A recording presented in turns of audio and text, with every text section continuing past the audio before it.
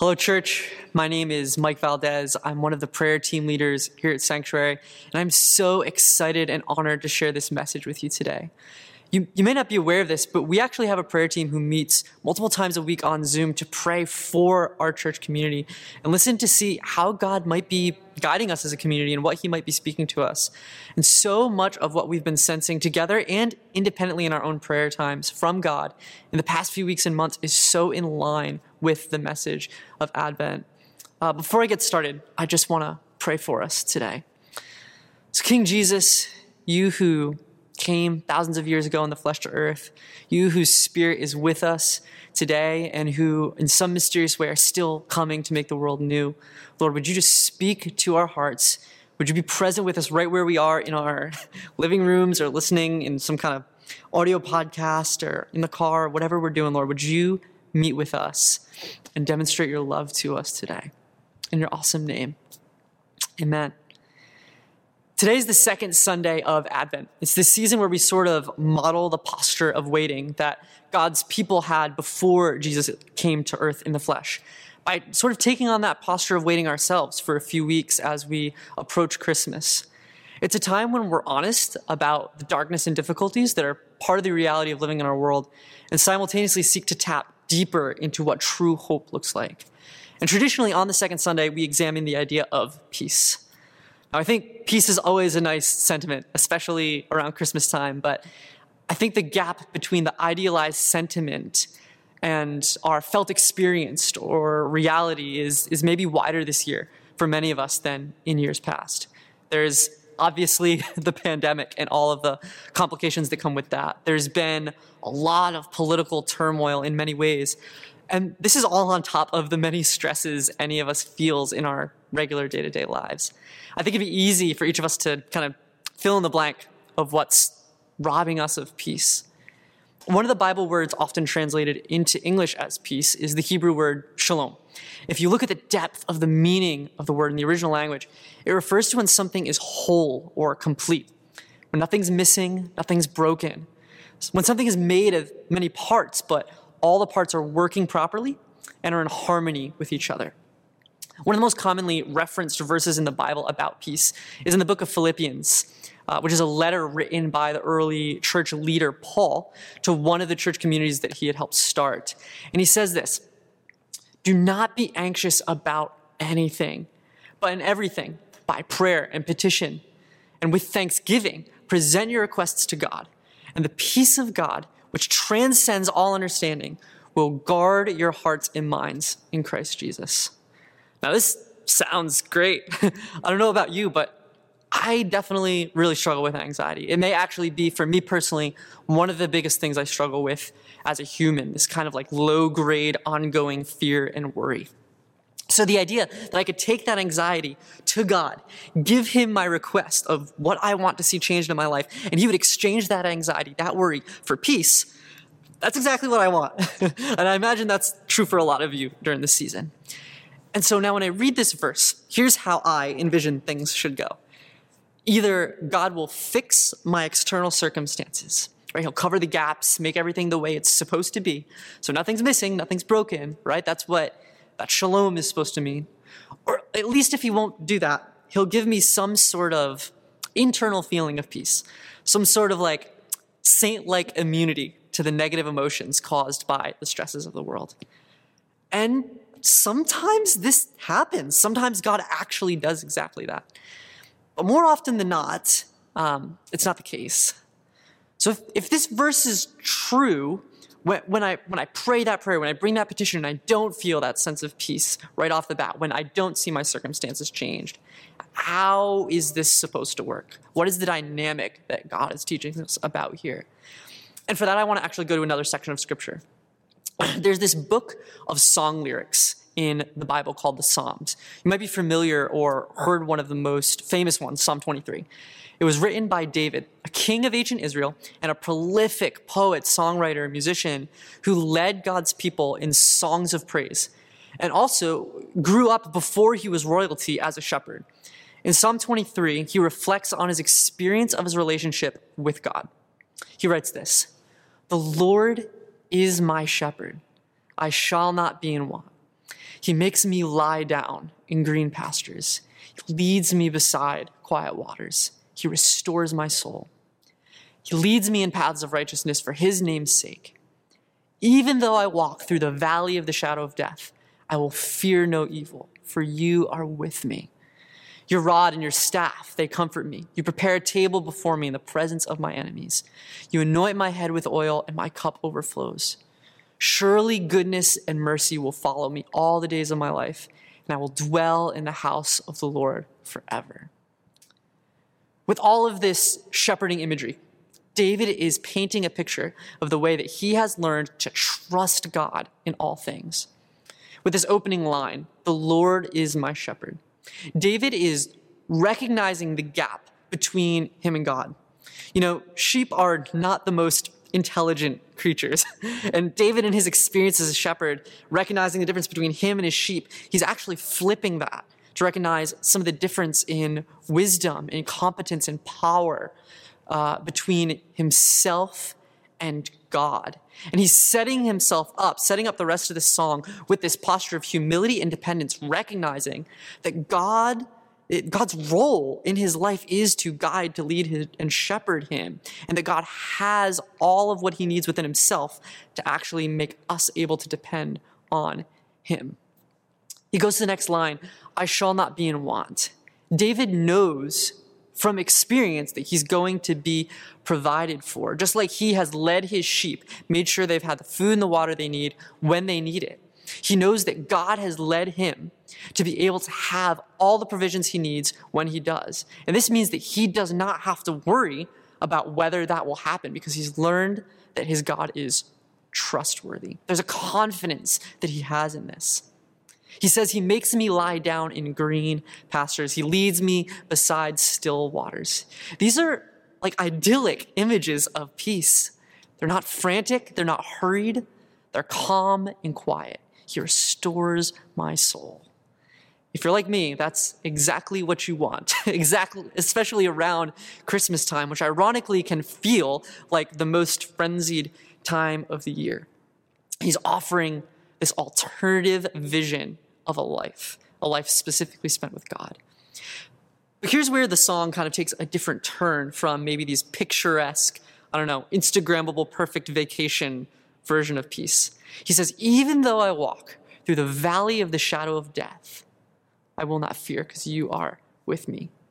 What's interesting here is that the assumed life with God is not perfect.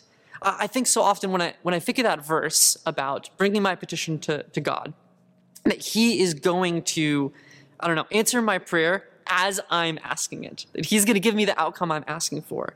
That if I have these external circumstances that are, ruining my peace, that God is just going to correct them so that they won't be bad anymore. But that's not the experience David is sharing. He's not saying that God, his shepherd, has gone around the valley or teleported him through or fast forwarded that part of his life. No, he's saying instead, even though I walk through the valley, I won't fear because God is with me. I think so often our ask or our expectation of God is that he will remove us from our circumstances, that he'll get us out of our circumstances. But instead, God gets in our circumstances with us. And this brings us back to the Advent story. Jesus, the baby who was born that we recognize at Christmas, the whole point of all of this, right? He lived this out. The land of Israel at the time, the land that Jesus was born in, and at the time he was born, it was living in oppression under the brutal Roman Empire. If you tuned into the broadcast last week, you heard Pastor Andrew talk about this a bit.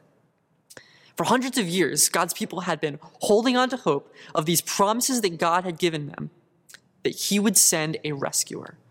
One of these promises recorded in Scripture says, "For to us a child is born, to us a son is given, and the government will be on his shoulders.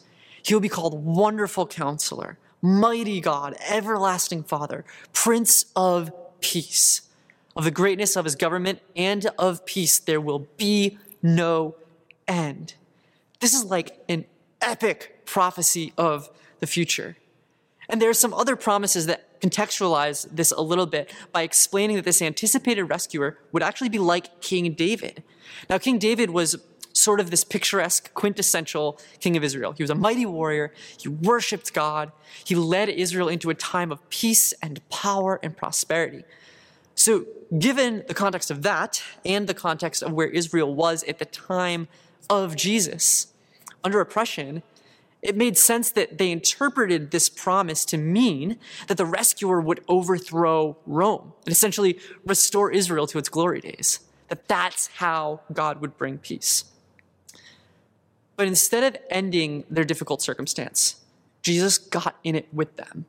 Specifically, rather than overthrowing the Roman government by military force, he allows himself to be betrayed, tortured, and murdered.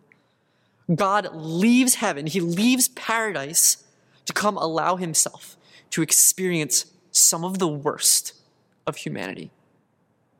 We learn from Scripture that this was actually all part of a plan, a divine plan, to bring us to an even greater peace, a shalom on a scale that his followers had not imagined.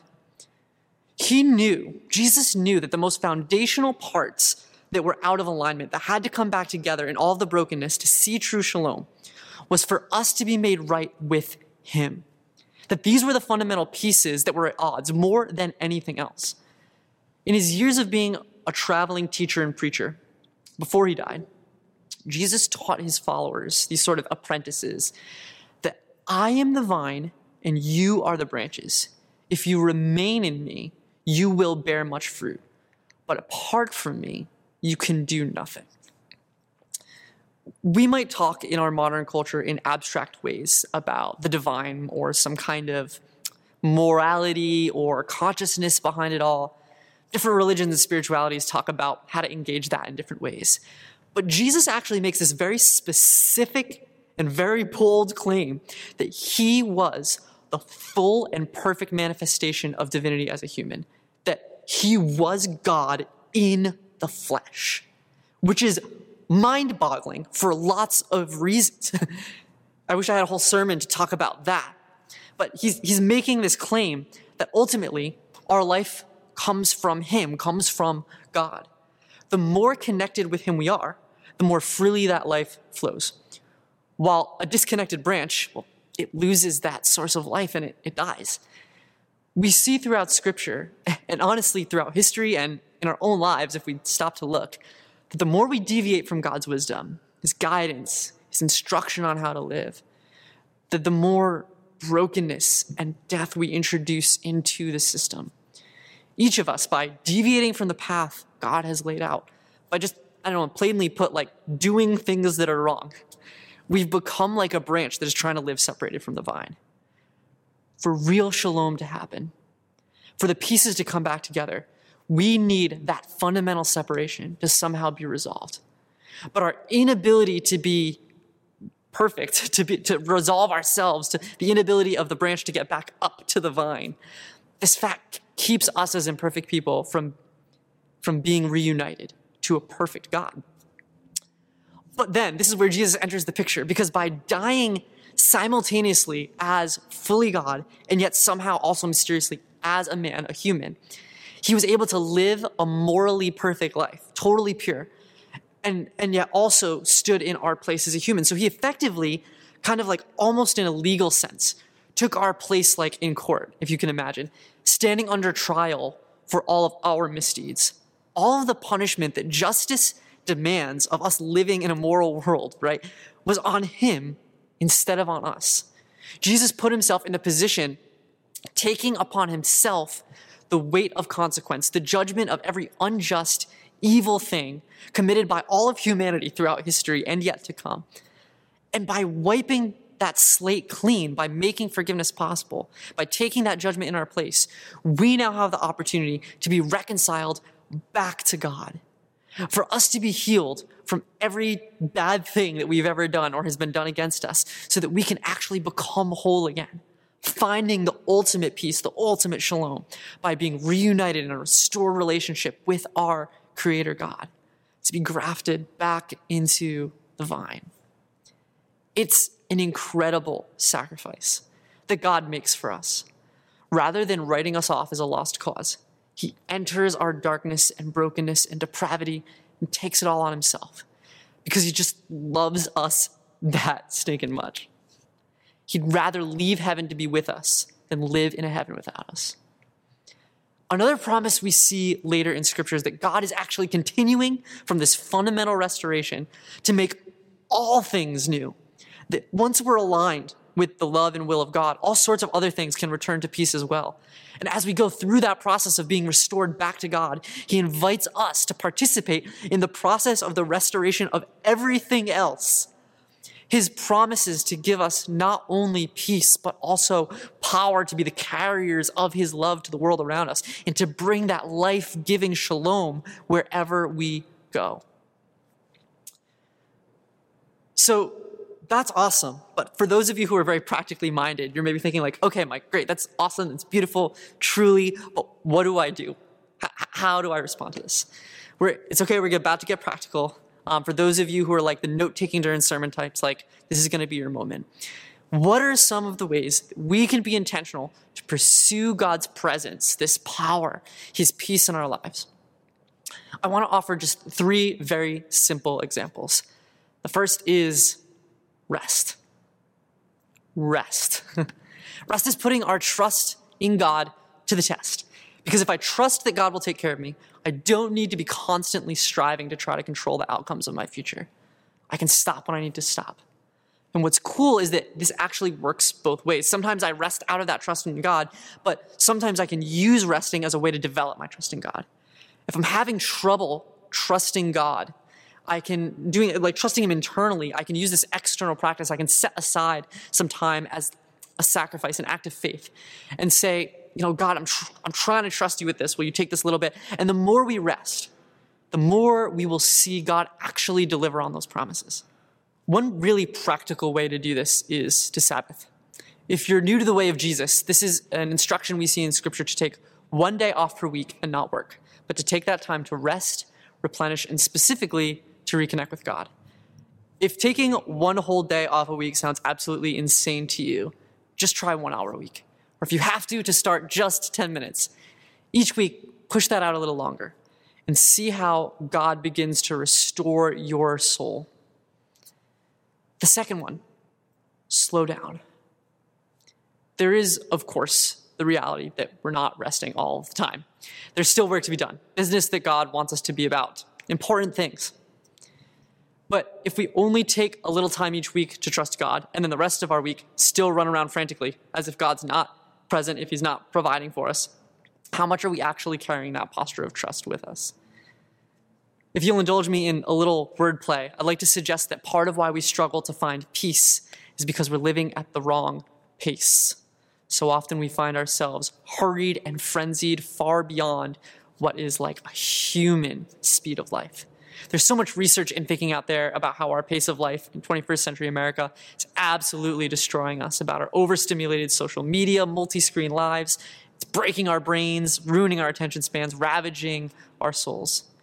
If we choose to slow down, allow ourselves to breathe, be present to focus on the one thing that's in front of us, disentangle ourselves from overcommitment so that we're actually building in margin, building in times to rest on the regular.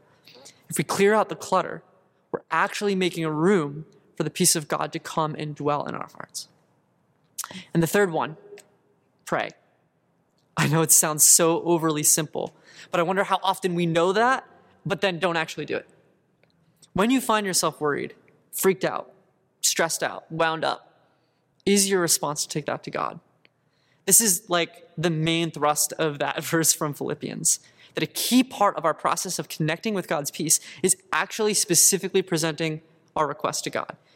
Again, he may not respond to that request as we expect or as we want, but bringing the thing before him positions us in the recognition that we need and want him present with us and actually engages us with his presence. I recently tried this sort of funny practice to wrap my mind around this. I encourage you to try this with me from wherever you're watching. I imagined each thing that was stressing me out on a particular day, like symbolized as an object. Maybe a financial concern is like a bill, or a difficulty deciding what to do about visiting family for Christmas is like an ornament. And I imagined all of the worries of that situation living inside that object. It's a little silly, I know, but it's okay. That's part of it. I imagined myself handing that object up to God and his hand reaching down and taking it from me. I was sort of in this image, like trusting that I could give it to him and that he would take care of it. And I repeated this for as many things as I could think of that were stressing me out. And the next day, when some of the situations stressed me out again, I just did it again. And I kept in that moment using that is a symbolic act to choose to believe that God is who he says he is, that he is going to take care of me. And then I planned my day, I planned my week, and I lived it out accordingly. I chose to let go of that and not be worried. So these are just 3 very, very basic examples. There's so many different practices that we can use to engage God. And if you're interested in diving in deeper, you can actually just go to our website, sanctuaryri.org/Advent. If you scroll all the way down, there's like a little button that says Learn More, where you can find resources for some of these practices. The focus of all of these, to bring it back to Advent, is to recognize that in a world as broken as ours, lacking peace, the way to get back to peace ultimately is not even in these practices, but in the reality of God's presence with us. I'll close with one of the last promises that the Israelites received about this rescuer Jesus, that one of his names would actually be Emmanuel, which means God with us.